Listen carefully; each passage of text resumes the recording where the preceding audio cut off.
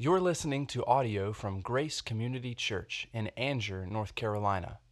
More information about Grace Community Church can be found at graceccnc.org.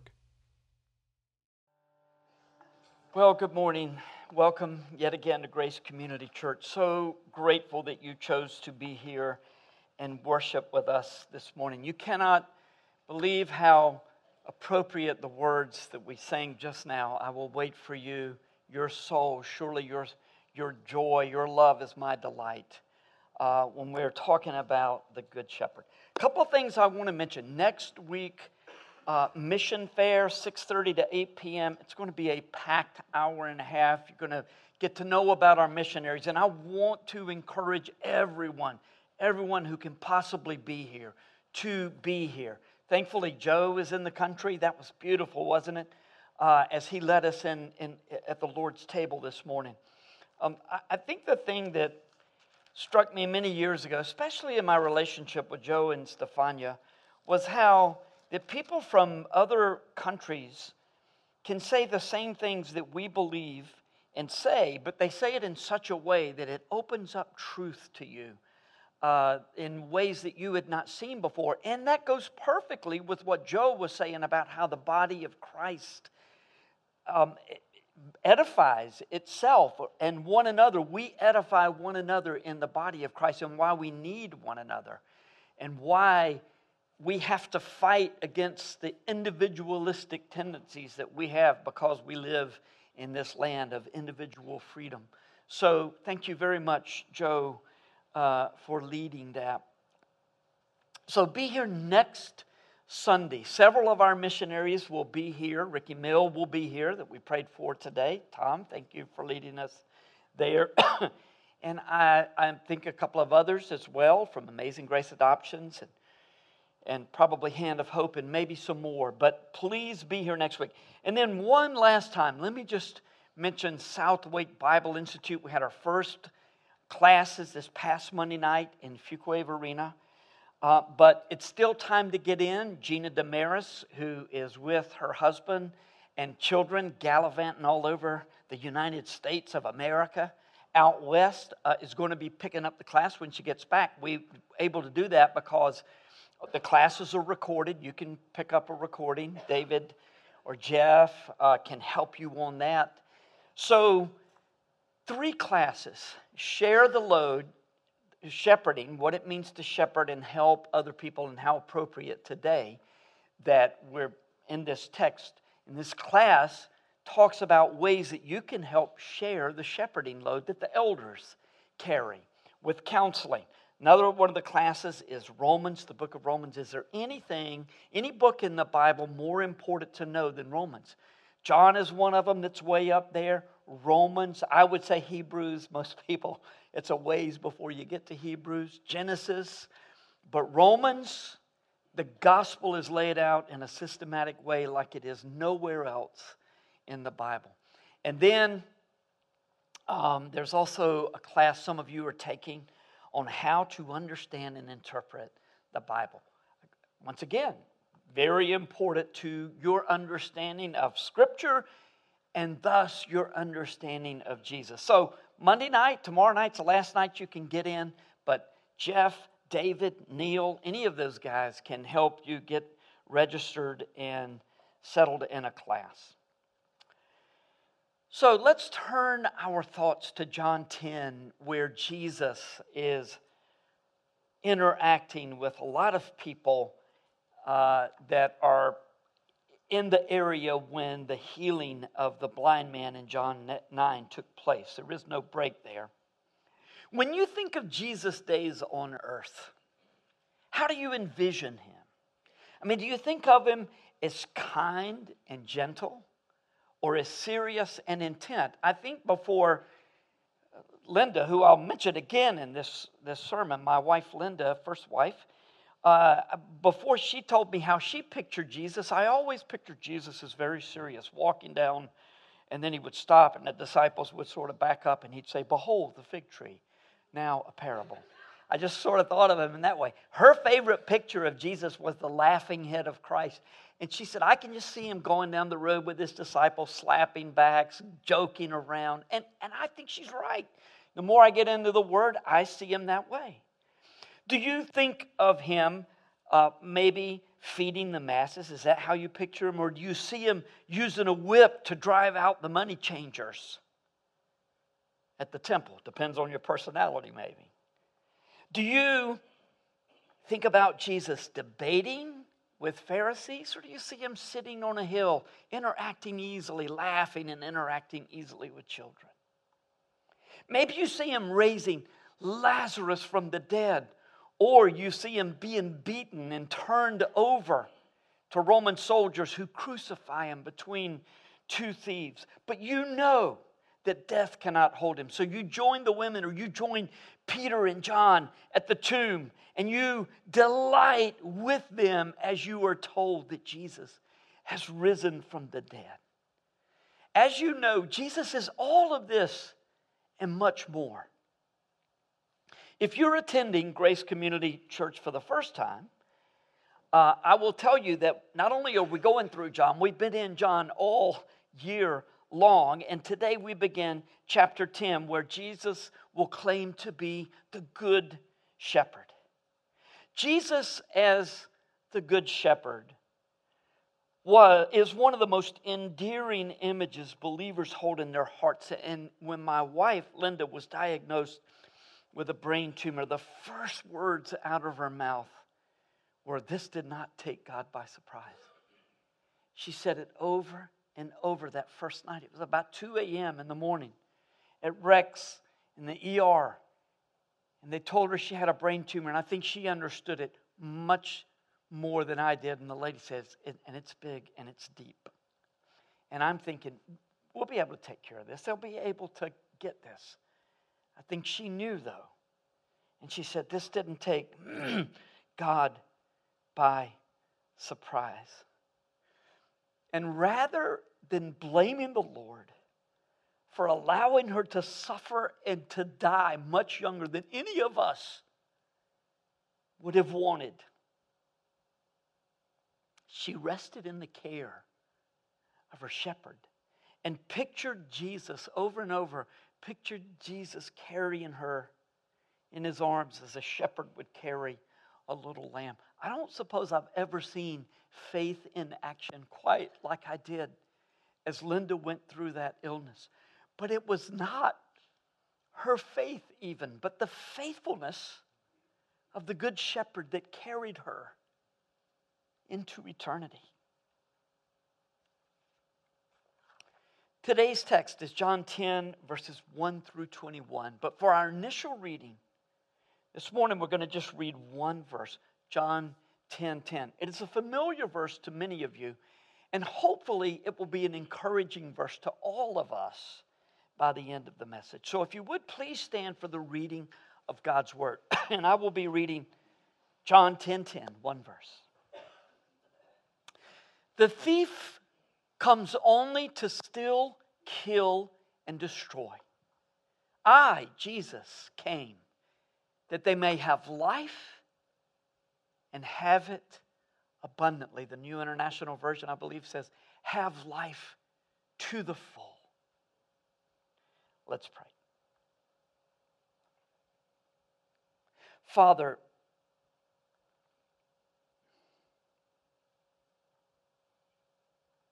you've called us to this place to worship you, to worship Jesus, whose death we have heard the meaning explained so beautifully this morning. And Jesus died that we might have life, but not only life, but have it abundantly, to the full, right here and now. I was thinking, I don't think this often because my mind is on so many things that have to be considered for Sunday mornings, but coming over here, Lord, you just led my heart to rejoice in the fact that as Allison and I traveled over here today, praying as we always do for the service on Sunday, that we have purpose on Sunday morning. That we're not thinking of this as a burden or a distraction or keeping us from doing something that we want to do. But you have called us together to worship you as one body in Christ. And so this morning, open our hearts and lift our hearts in praise and worship. And may we hear from you words of comfort. And may we commit to follow the Good Shepherd all the days of our lives. And it's in His name, the name of Jesus, that we pray. Amen. Thank you, and be seated. So before we get started, I just want to lay out a few foundational principles for working through this text. And these principles are going to serve somewhat as the application. So if you want to write these down and go back and work through the text later yourself, you may want to do that. First, as always, context is crucial. This text, from which we derive so much comfort, is as much about a rebuke of the religious leaders as it is a word of comfort to the weary. There is no break, as I've already mentioned, between John 9 and John 10. You recall what happened in John 9? The man who was born blind was healed by Jesus. And the Pharisees called him in and said, "What's going on here?" And he's like, "Well, the man healed me." "Well, he's a sinner." He's look, whether he's a sinner or not, I don't know. I can tell you this. I was blind, now I see. And they say, "Give glory to God and resist him. Tell us how he healed you." And he's like, "Really?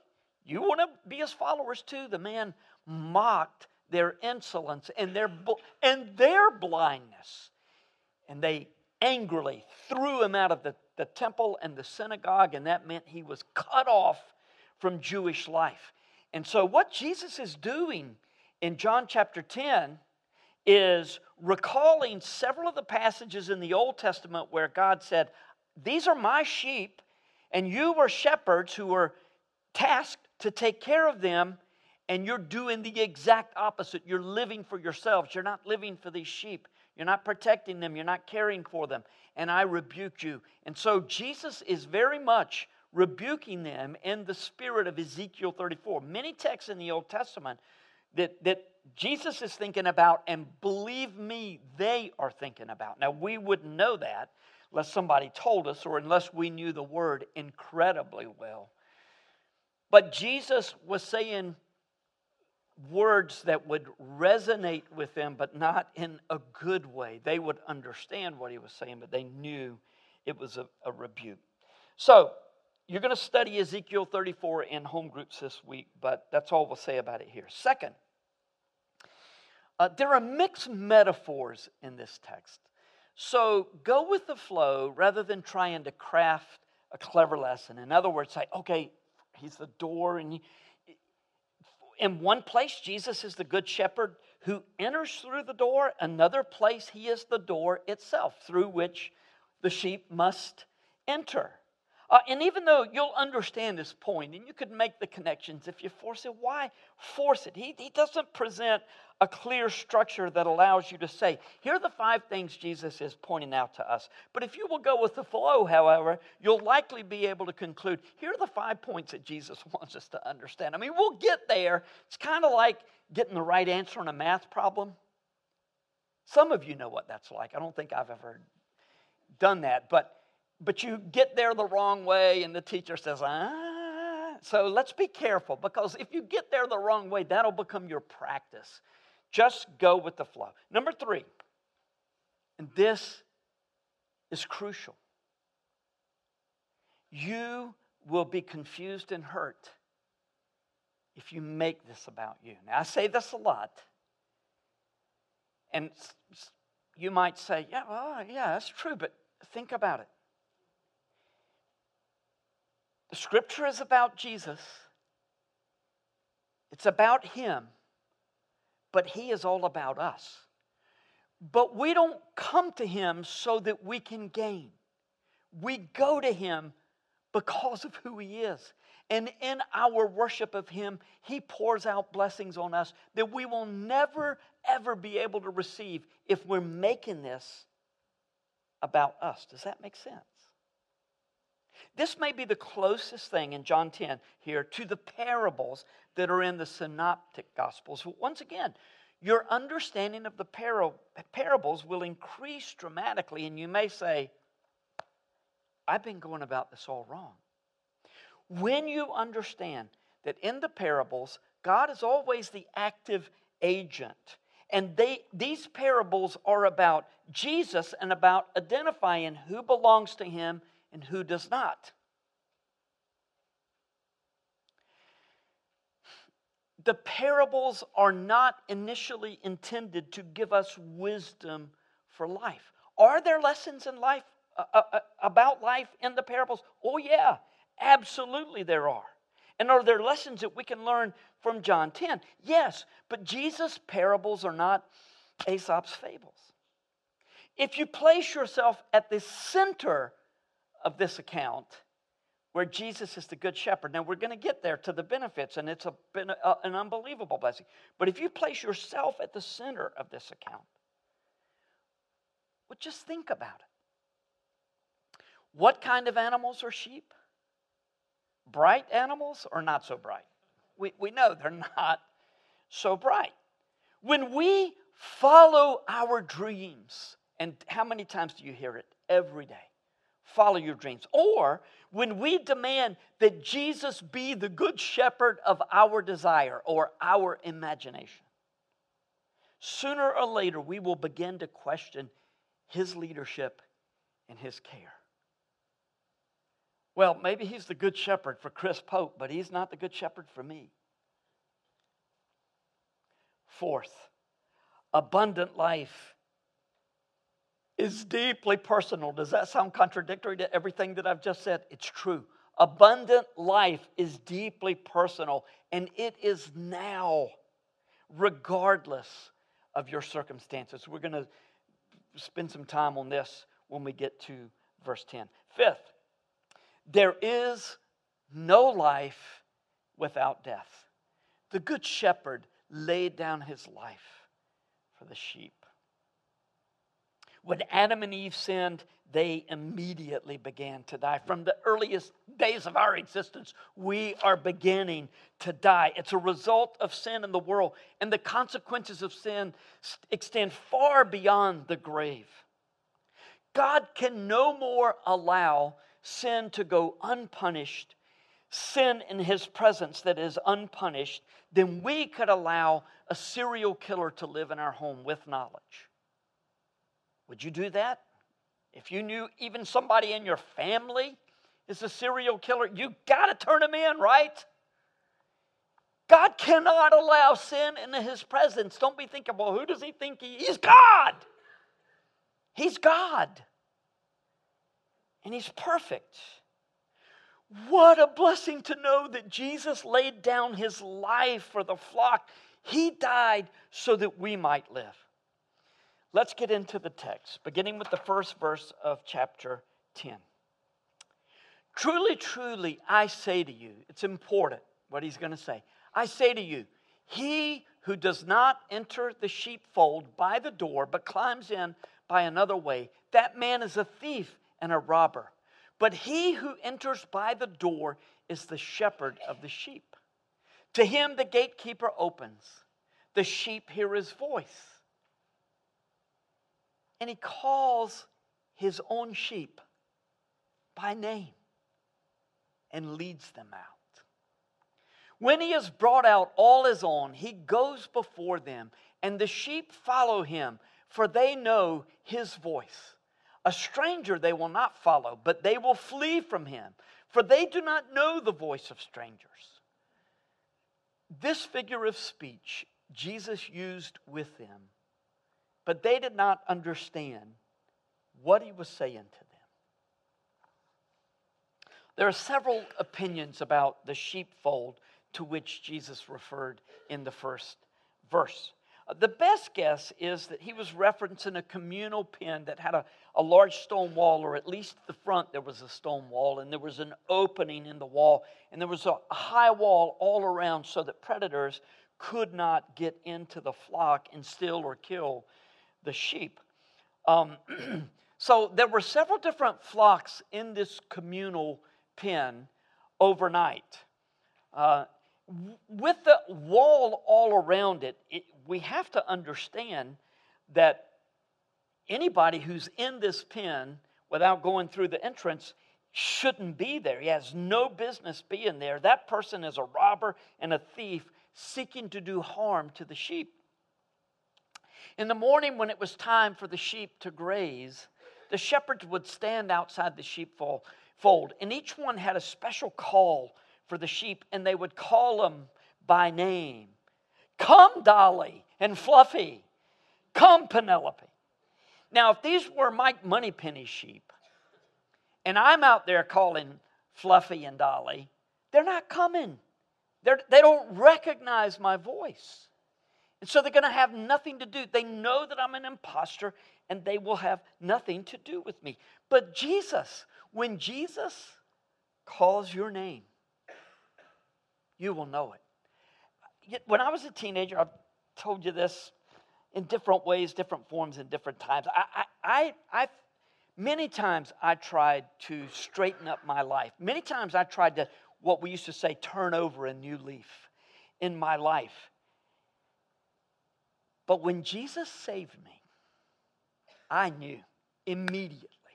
I mean, the next day I thought, I want to tell people at school, but I've tried this so many times before. I couldn't help myself. I was telling like 3 people, I gave my life to the Lord last night. I didn't know how to articulate it. And Jesus completely turned my life around. Because when He calls your name, you'll know that He's calling you. I wonder if this is what so many people see when they're dying. And they look up in anticipation. I mean, sometimes I hear about people seeing a mom, a mother, or a loved one who has gone before, and I've got no problem with that.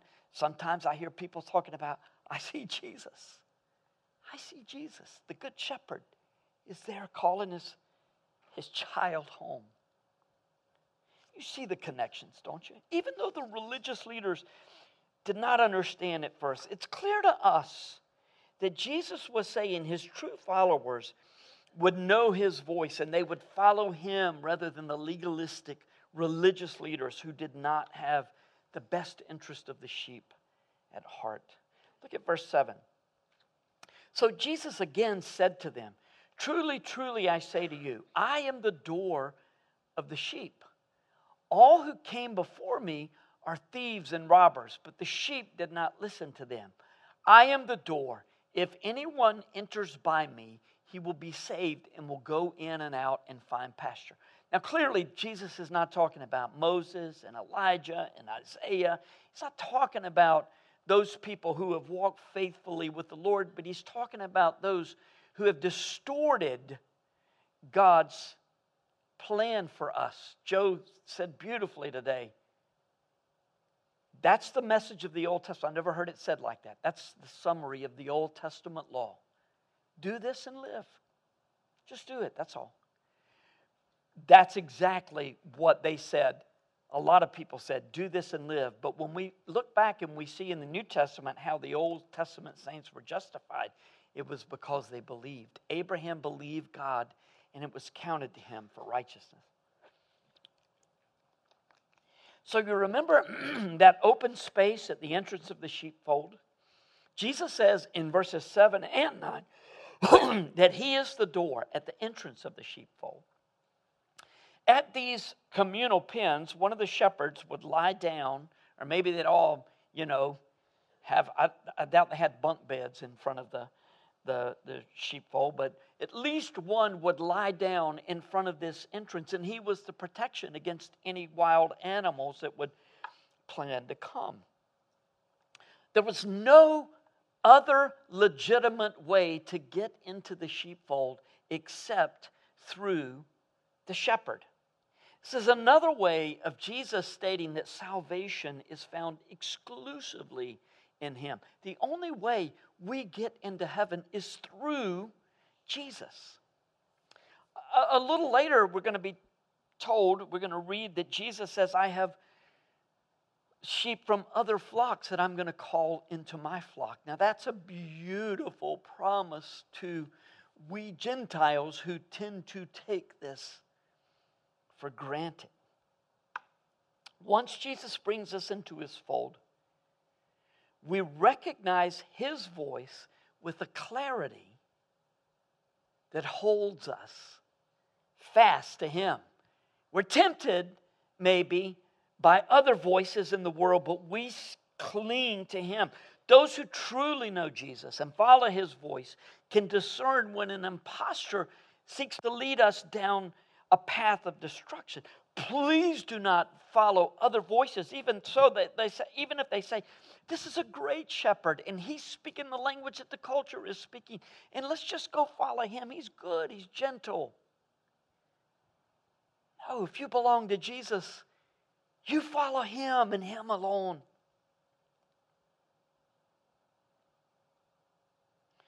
The one, listen to me. I don't ever say that, hardly ever. Listen to me. The one who would seek to take you away from Jesus seeks to do you harm. Verse 10. The thief comes only to steal and kill and destroy. I came that they may have life and have it abundantly. So let me ask you, are you glad that life has challenges that you're called to work through? Once again, it may depend on how you are natured. I'd love to see a movie where nothing goes wrong. I'm the only person on the planet maybe that would like to see that. I don't want things to look like they're going badly and then all of a sudden they come good and everybody goes into the sunset happily ever after, which is just as much a lie as what I would want to see. Is it not that everything goes great? Do you want everything to go exactly as you could design if you were allowed to? Or do you want life to go as soft and as easy as sheep's wool? Regardless of what we want, there are plenty of people who look beyond that soft and easy wool. And they know what's beneath it. And they want to ruin your life. The ultimate thief is Satan, who wants to sink his claws deep into your flesh. In John 10, Satan was wearing the robes of the Pharisees, who look like the best people on the planet, but who refused to acknowledge their sin and to believe that Jesus was sent from God as Messiah. The Son of God was standing in their presence. It was all according to God's plan, but it's so sad to think that God was offering them life and they were rejecting it out of hand. They killed him, in fact. Why? Because it gave them a thrill to have the power to continue to lead sheep, and not just any sheep, God's sheep, astray. If we are the continual target of those who despise Jesus, what then does abundant life look like? There's no telling how much the prosperity gospel has affected every one of us. Though we may never seek to buy God's favor with money, even so, we tend to bargain with God all the time. And when things go badly, we're tempted to think, what is wrong with me? Or even worse, we question God's intentions. What's this about? I've done all of these things, and how come this? And my neighbor, it's all over Scripture. My neighbor, who is a reprobate, just goes through life easy peasy. Not me. Well, let's think about the disciples. Think about when Jesus was arrested. They were living large with Jesus for 3 to 3.5 years, walking around. Even though they cringed sometimes at the things that he said, life was good in his presence. But after he was arrested and crucified, they were in hiding, cowering in fear. After Jesus' resurrection, and especially after Pentecost, though, when they were given the gift of the Holy Spirit, as Neil said a few weeks ago, they were given the gift of God Himself. After that, they were joyful and trusted God for everything in their lives, even though their lives went from really bad to a whole lot worse. They were banned from the community, they were beaten and imprisoned, and you remember Stephen preaches this powerful message that points to Jesus as the only Savior of the world, and he accuses the Pharisees and the religious leaders of killing the Prince of Glory. And they're stoning him, and he's standing there, and he looks into heaven and says, I see the Son of Man standing by the right hand of the Father. Well, this drove them really crazy, and they killed him. Let me ask you this. Was that abundant life for Stephen? Yes, it was. It was abundant life, and it is for us. A handful of you remember Jimmy Jones, who for many years was a pastor in Princeton, West Virginia. Tom, you remember Jimmy Jones. He told about someone that he knew that once said, Preacher Jimmy, this is a broken world and ain't nothing going to ever go right. No time, no how, no way. Now, it might not have been the best grammar, but it was by and large accurate theology. Life is going to be that way, but we constantly seek to eliminate the bad things in our lives, but we never will. The bad will always be with us. We have failed at insulating, isolating ourselves from trouble. And we will fail. Abundant life transcends our circumstances. Troubles test our faith at the Lord's direction. But resting in the Word and persisting in prayer increases the gift of faith that God has given us. Now think about this. If our faith originates with God, only He can increase it. And so we should pursue the disciplines that He has designed to increase our faith. Abundant life is found only in Jesus. Listen to what He says to us in the following verses. Verse 11. I am the good shepherd. The good shepherd lays down his life for the sheep. He who is a hired hand and not a shepherd, who does not own the sheep, sees the wolf coming and leaves the sheep and flees, and the wolf snatches them and scatters them. Look, I grew up working in tobacco in the area, and farmers, if they didn't say it, they sort of had the mentality, I'm going to work you like a rented mule. You know what I'm saying? A rented mule. I'm going to work the mess out of you. Then I'm going to give him back.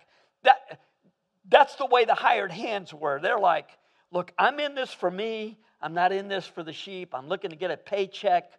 And if a lion comes, a bear comes, I'm out of here. Then in verse 13, he flees because he is a hired hand and cares nothing for the sheep. I am the good shepherd. I know my own, and my own know me, just as the Father knows me, and I know the Father. There's this union, this unity between the Son and the Father. And I lay down my life for the sheep. And I have other sheep that are not of this fold. I must bring them also. That's us, Gentiles. That's us.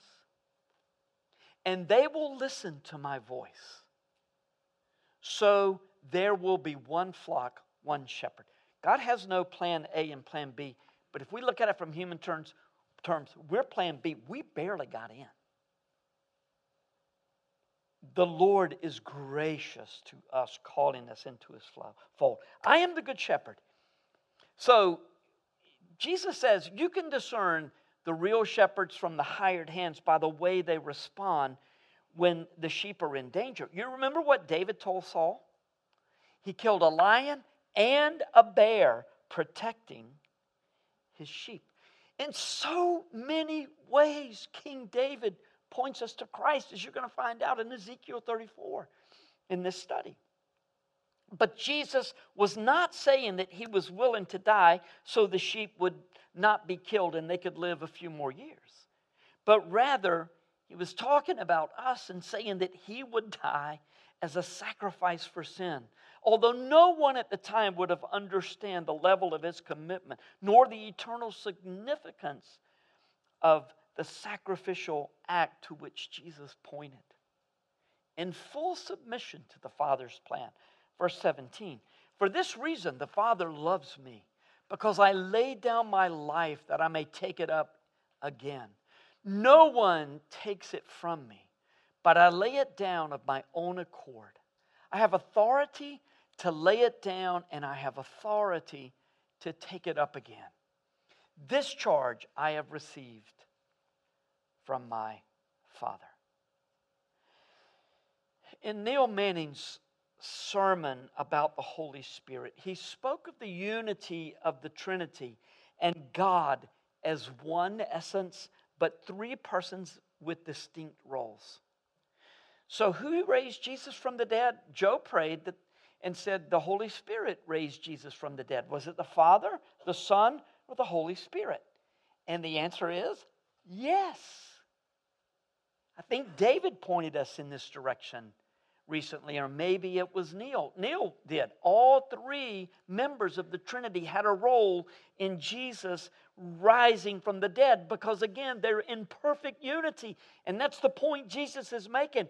The Father loves me because I am in full submission and obedience to the plan. There's this incredible unity, and they're all on the same page. But in his humanness, Jesus said, if there's any way, let this cup pass from me. That does not detract at all that Jesus was in full submission to the plan. It just means that he was like us and died in our place. So, once again, it's a marvelous plan that not only involves death of one in the place of another. I die for Aaron Strauss so that he can keep living. It's not like that. He's going to die anyway. But when Jesus died in our place as the Good Shepherd, it's so that we might live eternally. Not only temporal, but eternal blessings in mind. It is the Good Shepherd laying down his life for the sheep. And how can this not be the best news to everybody in the entire world? I don't know. It's just that there are lots of sheep out there that don't belong to this shepherd, and they don't understand that voice. Has something to do with seeing eyes made blind and blind eyes made to see. When Jesus said these words, some approved and some did not. Verse 19. There was again division among the Jews because of these words. Many of them said, he has a demon and is insane.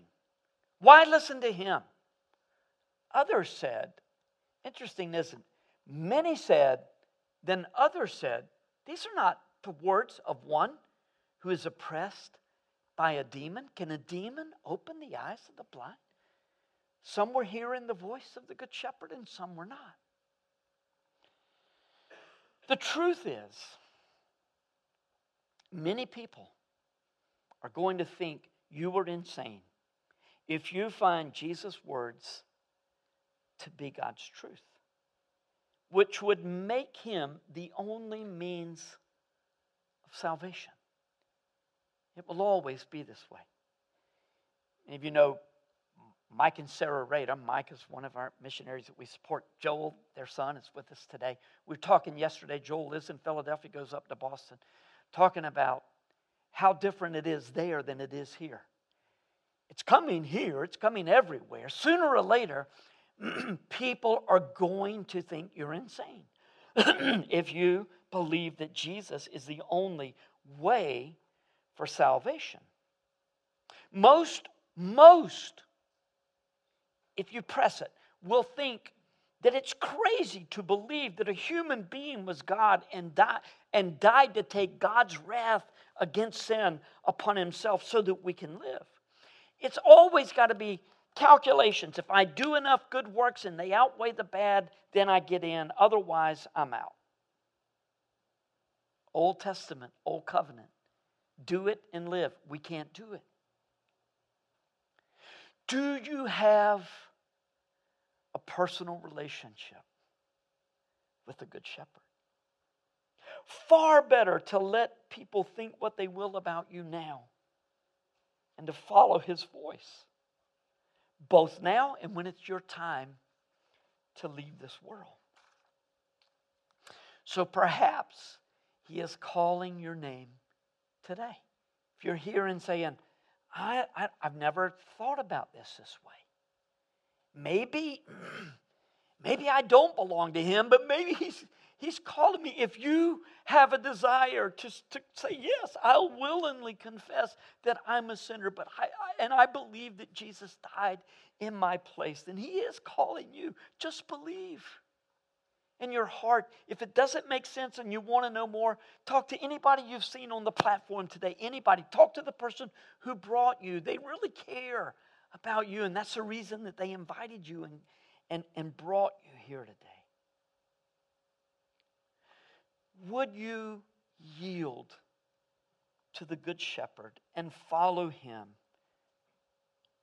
as he calls you? We're going to close our time by reading the wonderful 23rd Psalm. And I'm going to ask you to bow your heads in prayer, and I'll ask the worship team if they would to come on forward.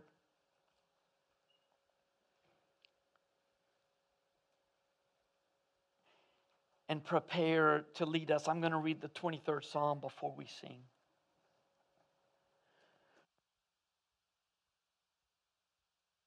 Question for you first. What is it that is keeping you from resting in the arms of the Good Shepherd? Maybe it's a health issue. Maybe it's an employment issue. Maybe it's a relationship that's gone bad. Maybe you said or did something really incredibly stupid and you just can't get over it. Whatever it is, rest. And as I read this 23rd Psalm, just picture Jesus leading you and providing for you and comforting you as he calls your name. It's all about Jesus and he's all about the sheep. Remember, abundant life is more a state of heart and mind than it is a set of circumstances. Worship the Lord in your heart. Father, may these words of Psalm 23 bring life to us. We pray in Jesus' name. Amen. The Lord is my shepherd. I shall not want. He makes me lie down in green pastures. He leads me beside still waters. He restores my soul. He leads me in paths of righteousness for his name's sake. Even though I walk through the valley of the shadow of death, I will fear no evil. For you are with me, your rod and your staff, they comfort me. You prepare a table before me in the very presence of my enemies. You anoint my head with oil, my cup overflows. Surely goodness and mercy shall follow me all the days of my life, and I shall dwell in the house of the Lord forever. Thank you for listening to audio from Grace Community Church, located in North Carolina. Feel free to make copies of this audio content to share with others, but please do not charge for those copies or alter the content in any way without permission. For more information about Grace Community Church, go to graceccnc.org.